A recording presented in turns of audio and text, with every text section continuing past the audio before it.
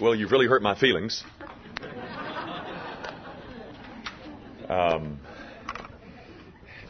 We never have had so many phone calls about what was going on a Wednesday night as we've had today.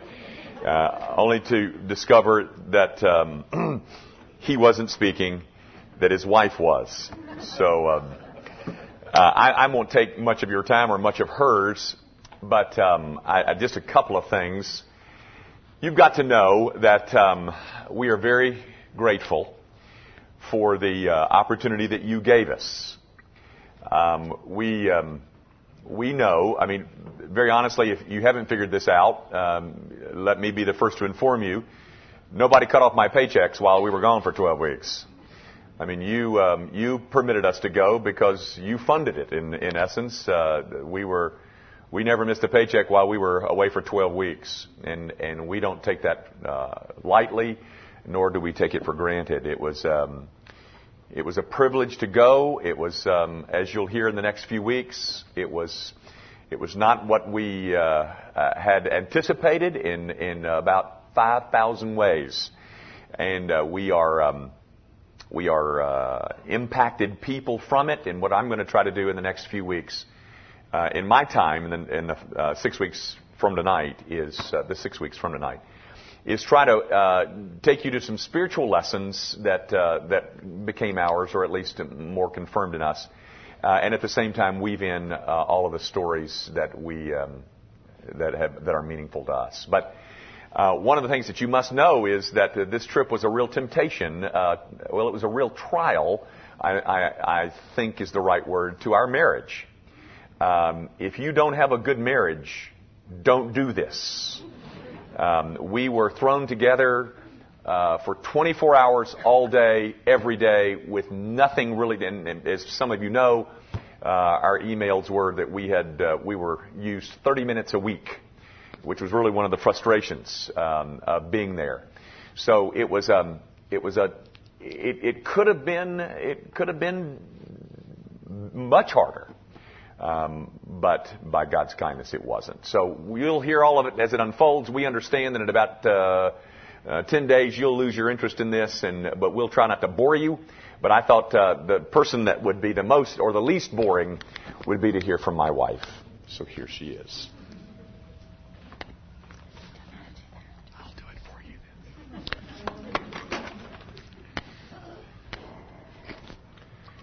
Stick it in your pocket, Sue. I don't have a pocket. I'll hold it. Just stick it on there. It'll be fine. You better be nice. I'm thinking about starting my own church.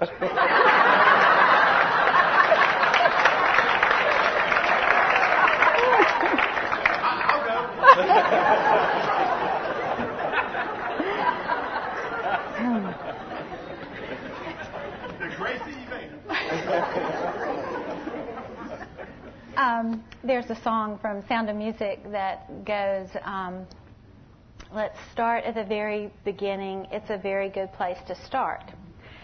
And unfortunately, my beginning was not a very good place to start. We traveled for about, maybe 36 hours.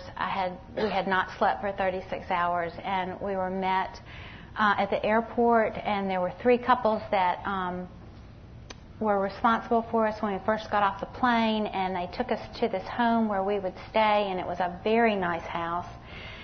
And we had been there 10 minutes. They were trying to show us how to use the dishwasher, how to do the radiators, and all these things that were so foreign, and we were so tired. And the phone rang. And I picked up the phone, and it was Gracie. And she said, we're okay. But Megan's here. Now that means Megan flew from D.C. Megan's here. Emily's very sad. And so I thought, well, how sad? And turns out I knew she was getting sad when we left. And I remember laughing, thinking, yeah, get hold of yourself. I'm the one that has to go. You get to stay here. And I just didn't calculate how hard it was going to be on her. And I remember putting the phone down, and Jimmy looked at me and he said, "You're leaving, aren't you?" And I said, "No, but you should know that when I die, and y'all are all kind of milling around, and you should say, 'That's a shame. She really wasn't scheduled to die,' because that phone call in Budapest took about 2 years off of her life." So anyway, I was so undone, and then I stayed up because y'all are 7 hours earlier. And so I couldn't go to bed until they went to bed the second time to make sure everybody was okay. So by Sunday, I was beginning to feel, well, it's going to be fine. We're going to be fine. And I get another phone call. And at this point, anyone that called us at this point had to be from our family. So when the phone rang, I was just, "Yes?" Emily said, "Mom, I've got a little bad news." I was like, "Well, what?" And she said, "Megan fell through the attic."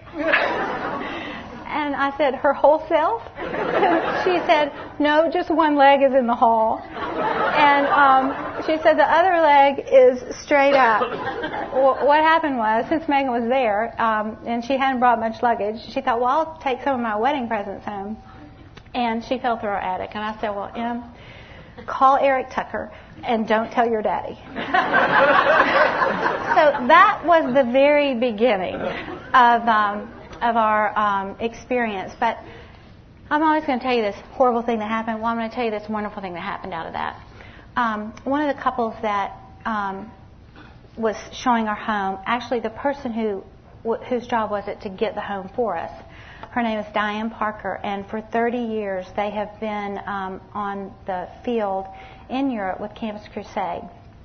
And she called me because she saw the blood drain from my face when I said, when I first picked up the telephone when we were there. And she called me the next day, and we became intimate, sweet friends in about 5 minutes. And she continued to be my dear friend for 3 months. And I walked away from that phone call and from that experience, those first 48 hours, thinking, God is for me. The devil is against me. And that was my first taste of being there. I hate that this is taped because I wouldn't want my mother to hear me say this. So if you know my mother, I'd appreciate it if you wouldn't tell her I said this. My mother came to Budapest, and it was what I termed a glorious mistake. And the glorious part was that my precious 83-year-old mother would come, that she has post-herpetic neuralgia, which is shingles at the worst, which never goes away. She is in horrible pain, and but she is such a trooper. She came, and I just loved being able to do this for her and with her. The hard part was that she was in such pain and that ice was everywhere the whole time she was there. And I was exhausted worrying that she was going to take a terrible fall and that I would be responsible. But anyway, one of her desires was to go to Vienna. And so the week before she came, Jimmy took me to Vienna, and we wrote down every single thing that would happen. This train, this gate, this hotel, this subway, this ticket, everything. I had it all written down. And so the week that my mom was there, we were going to leave on the end of that week, Jimmy was getting more and more nervous about us going. And he really didn't want us to go. And so I just had to take her. And anyway, we go to Vienna. Everything is absolutely flawless the whole time we're there. And my mom kept saying, "I don't know why he worried about you. I mean, you know exactly what to do." And I did. And I said, but I kept saying, "Mom, you don't understand. If we do not get off of this train in Budapest, he will have a literal heart attack. And then he will call the embassy looking for me, the American embassy." And so that was on my mind the whole time we were there. I cannot mess this up and not get off the train where Jimmy will be waiting for us.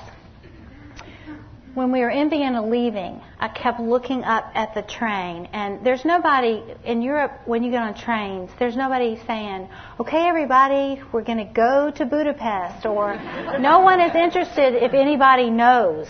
And so I'm looking up on the marquee, and there are two trains going to Vienna. There are two trains going to Budapest. One that leaves at 3:15, one that leaves at 3:20. And I kept thinking, that is the weirdest thing. Why would there be two trains going to Budapest 5 minutes apart? And I kept going down to the international booth and showing him my ticket, making sure I'm on the right train. And my mother is questioning, am I sure I have it right? And I'm like, yes. And so anyway, we get on the train. I'm asking everybody around me, are we going to Budapest? Yes, we are. So at about the time we're supposed to arrive in Budapest, I'm asking everybody, are we in Budapest? Is this stop Budapest? Is the next stop Budapest? And they were like, yes, yes. So the train stops, and I get my mother off the train, and as soon as my feet hit the concrete, I realized I'm at the wrong train station. And the train only stopped for 60 seconds, so we didn't have a chance to get back on. And I don't know if I can convey to you how I was almost blind with panic. I didn't have any way to get in touch with Jimmy. Even if I had euros, I didn't have the right currency. I didn't know how to use a telephone. It wasn't lighted. There were only about 5 people around there, and only 2 of them were young. And in Hungary, not very many people speak English, and if you're going to have a chance, it's going to be with somebody young. And it was one guy was on his cell phone, and there was one lone girl sitting there. And I just looked at her and said, the train station was Daly Station. I said, this is not Daly Station. And she didn't respond. And I said, Budapest. And she still didn't respond. And finally she shook her head and she said, no English. And anyway, I kind of, in this panic, just kind of walked around in a circle with my mother trailing behind me. And I went up to her again, and I cannot tell you how hard I was crying out to God. And I said, Daly Station. And her eyes locked in on my eyes. And I promise you, it was as if God's Spirit pulled out of her these words, next train, 4 minutes. And I thought, maybe so. There was a train in Vienna going to Budapest that was 5 minutes behind me. But I had no idea if it was going to stop at the right station. Every time Jimmy and I got lost, we thought, who knows, we're going to end up in Romania. And I thought, if I get on this train, I could end up in Romania. So anyway, I grabbed my mother. I said, when this train stops, we are jumping on that train. And we had too much luggage, and she was so tired, and she was hurting so badly that when the train stopped, I just threw our bags in, grabbed her, got on the train, and ran around the train with my euros going like this, telephone, hoping that somebody had a cell phone and I could give them Jimmy's number and they would call him and tell him that we were coming. No one had a telephone. Anyway, the train stops at the right station, and I'm standing, we just stood in that couplet between the two cars, and I looked, the door opened, and I saw Jimmy on the tracks about 4 tracks over, and I just screamed out, babe. And he screamed back at me, how did I mess this up? I thought, well, I could go with that.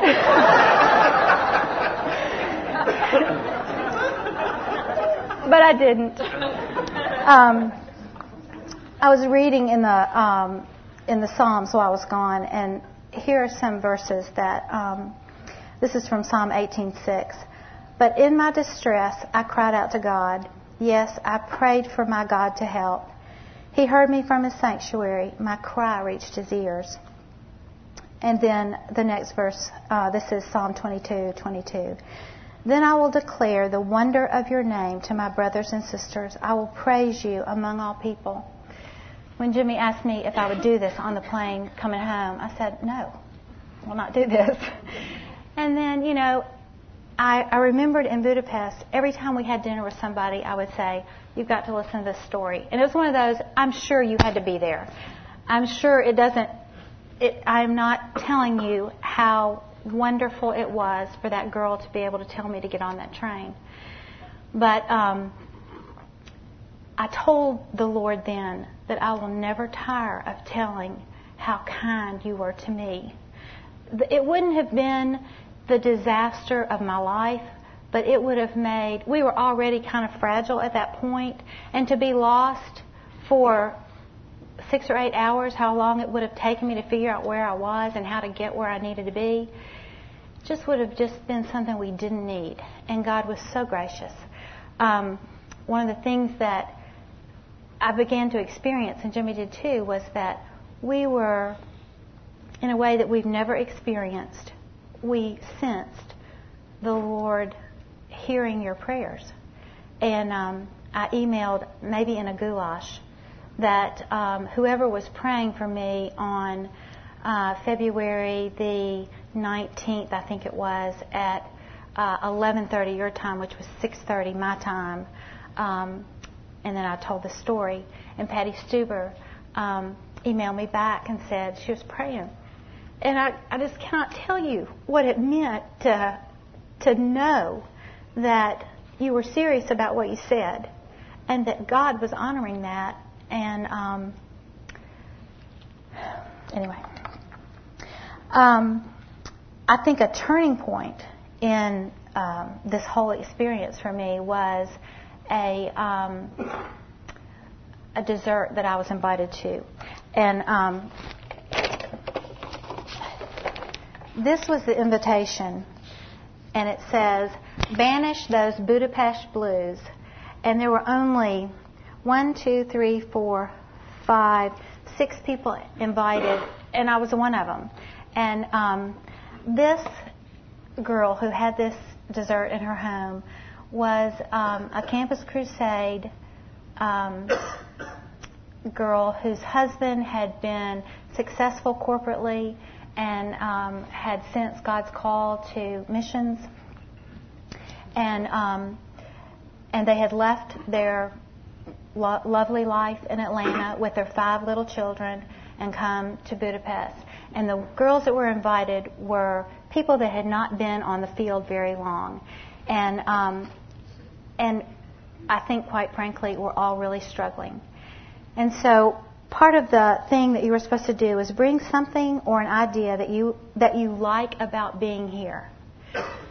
So what this girl was doing was making an occasion for us to encourage one another. And of course, I was kind of the pretend missionary. I had my ticket out of there. And these girls were there for their lives. And this is where their kids were going to have strep and get tubes put in their ears. And this is where they were going to have to make their life. And I came away from there so sad. I mean, I was sad. I guess maybe convicted that I felt like I was their mother. And it was a conviction to see them hurting and homesick and lonely and disoriented, and yet they were going to do whatever it took to make it work because God had called them. And the reason it was a turning point is because here they were in a culture where the Hungarian language is very, very difficult, and not very many people try to learn it. A lot of them, Budapest is a missionary hub, so a lot of times missionaries are there not for working with Hungarian people, but for support ministries, etc. And their husbands travel a lot.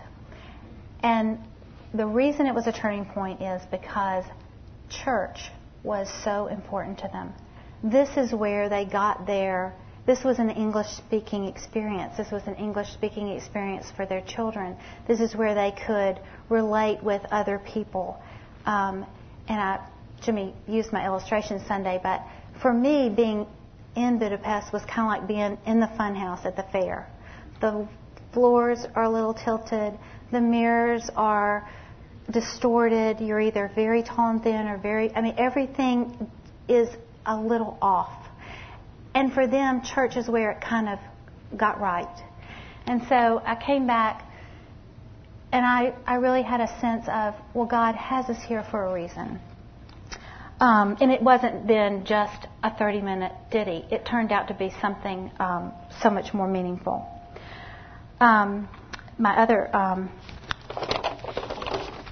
This was my purse that I had in Budapest, and originally it had 2 straps.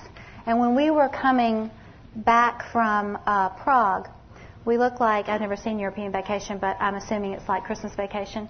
And we looked like European tourists. And I had this, I had a bag on top of this, I was just covered in luggage, and walked up to the train, and this 35-ish-year-old guy is standing right there in this narrow place, and he said, well, let me help you. And I said, oh, thank you, and give him my bag. And on this train, the aisle is very narrow, and so he's leading with my bag. I'm next to him, and surprisingly enough, here come 2 other men that are here beside me, and then Jimmy is just getting on the train. Well, they assumed, I guess, I was by myself. And so everybody was getting so squished in, and my purse started to tug, and so I'm so apologetic to these men because I think that I'm holding up the show because my purse is caught on the on the handle there. And anyway, I just kind of felt like something wasn't right, and I looked at Jimmy, and he looked at me, and then the 3 guys figured that we were together, and then, as you read in the Goulash, they go for Jimmy's wallet. He presses up against the back of the train, and they leave. And I still kind of thought, well, maybe I was, such an idiot. I was making everybody all squished up or something. And so we get in our little compartment, and we were thinking, what just happened to us? And I looked down, and my purse is unzipped, and Jimmy said, well, what's wrong with the strap? And I thought, my strap had fallen down, and so that he thought that was the strap of my purse. So when he cut it and then pulled it, it didn't come off of me because my other strap was underneath my luggage. The luggage I had on my shoulder. And there Jimmy's wallet was, just right exposed in the back pocket where it should never have been, and they didn't get that. And, it's just another example of God being for us and your prayers being effective. The last thing I want to tell you about is when we went to Krakow, and some of you know that the Women's Bible Study wrote me a note for every day that I was there. And in the beginning, that humongous stack was really not that encouraging to me. The individual notes were, but I kept thinking, I'll never go home. If that's a representation of how many days I'm going to be here, it's never going to be over. On the day we went to Krakow, I didn't want to go, and I was thinking, this is just a long run for a short slot. It was 6 or 8 hours. We were thinking it was 6 hours. It turned out to be 9. But as I did every morning, I read my note, and this was from Elena Cadle, and she writes, cast your burden on the Lord, and He will sustain you. He will never permit the righteous to be moved. And whenever I read a note, I always tried to visualize that person, and I would begin to pray for the person that wrote me that day. And of course, I'm always praying for you at 1 o'clock in the morning because I'm usually open these at 8 o'clock in the morning, and so it's 1 o'clock your time. So if you have little children, I always pray that your children were sleeping and that you were getting a good night's rest and all of that. And then as the day progressed, I would pray different things for you. When I was thinking of Elena, I thought, what do I know about her? I know she's in the choir. I know her husband's in the band, the orchestra. And so I thought, that's interesting. I know a choir anthem that is to those words. cast your burden on the Lord and He will sustain you. And so all day long, subconsciously, I'm singing this little anthem, thinking, I wonder if Elena knows that anthem. I wonder if Grace has ever sung that. And when I was in the choir in Ocala, we sang that, and blah, blah, blah. Anyway, I'm in the back of this little tiny car, folded 3 times, on the way to Prague, on the icy roads that took 9 hours. And I'm still singing this, cast your burden on the Lord and He will sustain you. Well, it was just such a horrendous trip. And we get there, it's still snowing. And I'm just tired of it all. I'm tired of being gone. This is, the week before we came home. This meant 3 days we would not be in touch with anyone. It was just too hard to find a internet cafe. Anyway, we went to bed that night in this hotel, and I had just held my tears all day. And I knew that Jimmy wasn't sleeping because he was tossing and turning, and we were next to a disco, and you couldn't hear the words, but you could hear the bass. And I thought, he's not going to sleep all night. And anyway, I just put my face in my pillow and just sobbed. And then from within me, the song that I had been singing all day long, cast your burden on the Lord and He will sustain thee. And that was the first time that day that I thought about what I was singing. And I thought, cast your burden on the Lord and He will sustain you. This was at the point where I just felt like I am out of gas. And that was just another personal experience that God was for me, that His Word was personally for me for that moment, and that before the beginning of time, she wrote it in January, but God had planned it, that I would be comforted by that portion of His Word. Some of the things, just quickly, I know that it was a privileged experience. So if you kind of walk away and think, oh gosh, she was such a whiner, I hope you won't think that. I'm just sorry that this wonderful experience, this adventure, was wasted on somebody like me, because I don't really like adventure. But I was able to step back from it and realize what a privileged person I am to be able to do what we did. One of the things that I came away with is that I don't know as much as I think I know. To illustrate that, we sat across a table with a missionary and a professor of a university in Romania. I think the university in Romania. He's a gypsy, which on the social scale there would not be very high. He's a Greek Orthodox priest and a professor of ethics.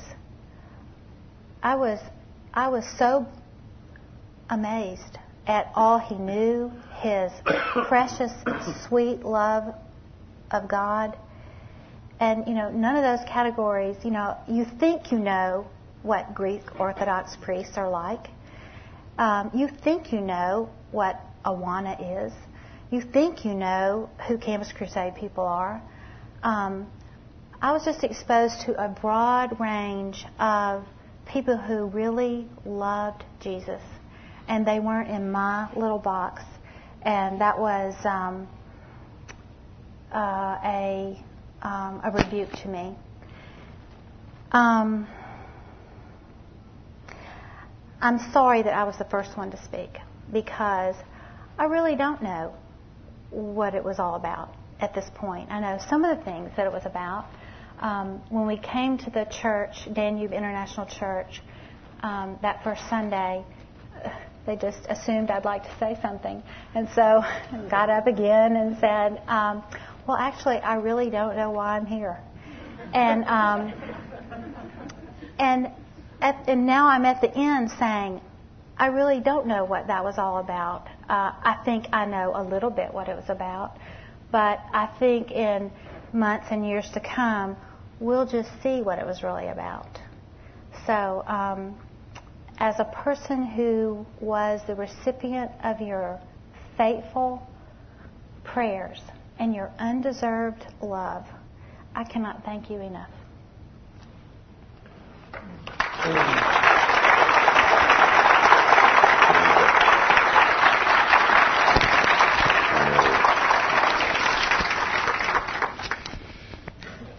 Just quickly, and then we'll... Susie mentioned that the turning point was that little meeting that she had with the 5 women, and it was a Monday night. It was dreary. It was spitting ice, and these people lived on the top of a hill, and there was a one-way road getting to it, and I don't know what happens if 2 people get on this, going opposite directions on this street, and it was hard to find, and it was just made me mad that, and you know, we're going up to, trying to drop her off, and this man waves us down in the street and stops us and wants to get in the car with us, and finally we just said, "Anglo," and rolled up the window and moved on, and it was.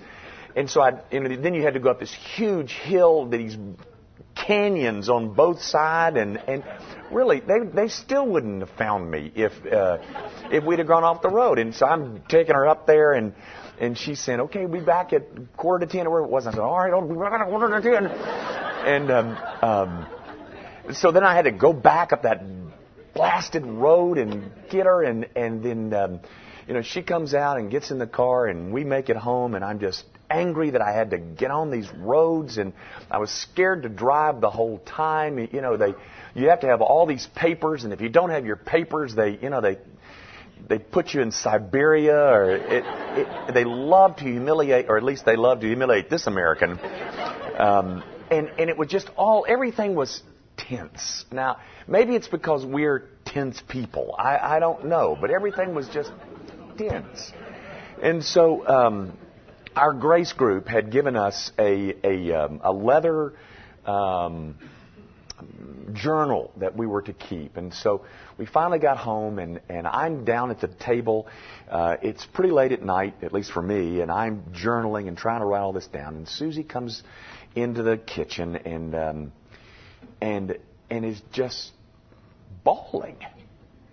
And she is bawling because of what she just told you about these girls who were committed to make it work, and it's not much we could do about it. And I'm trying to figure out what I can do for my wife, and ultimately just said, "Baby, there's nothing I can do for you either. I can't help them. I can't help you." But in all honesty, that was the turning point. Because if it was a turning point for my wife, that meant it was a turning point for me. Because there was a sense that those people needed what we brought. And it wasn't that we brought anything spectacular, ladies and gentlemen.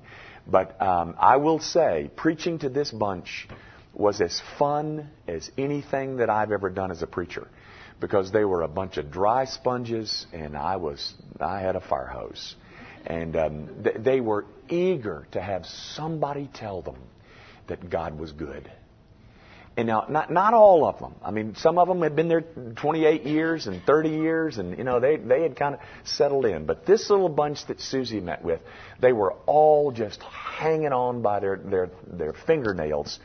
And to think that we could give them a place for at least 12 weeks that they could walk in and they could breathe deeply and be reminded of why they came.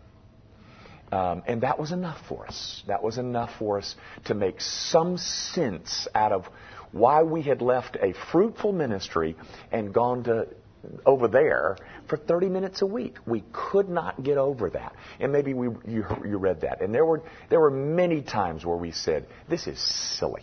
This is stupid. Why did I leave that to come over here for 30 minutes?"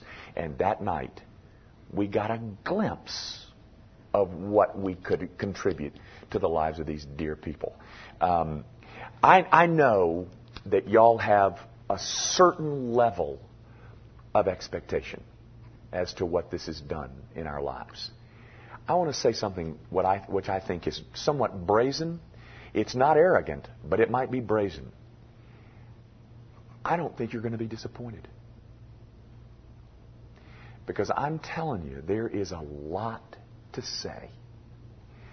We don't have enough time tonight to say it, but there is a lot of impact that this has made on my wife and myself.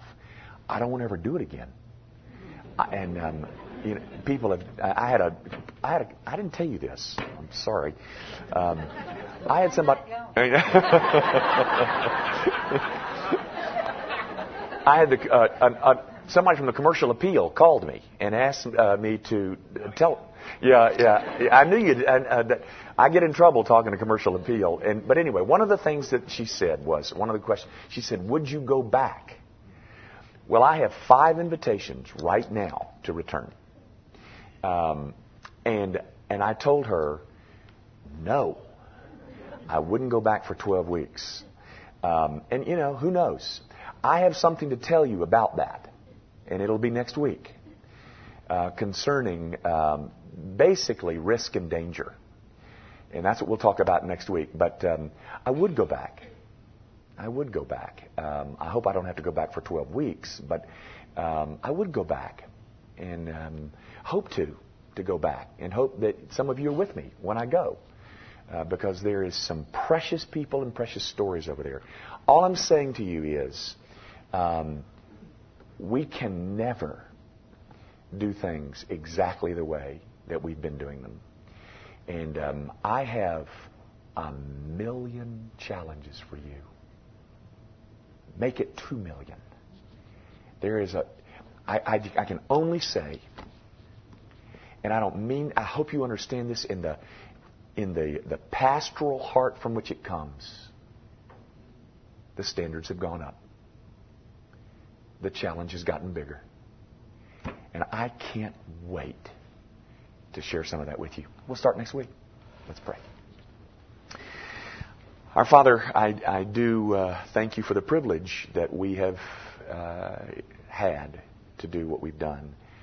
I thank you that you brought it to a conclusion and that we can be back among the people that we love, doing the things that we love. But Lord, don't ever let us return to the days of pre-Budapest. Not that we are in some kind of spiritual ozone layer now, Lord, but we do want to do better. We want to do everything that we do better. And I want, by your grace, to lead our church to do everything that we do better. And I pray that you will permit that you will prepare people for that, and that you will use Grace Evan in a way that she's never been used before to bring about and to fulfill the Great Commission.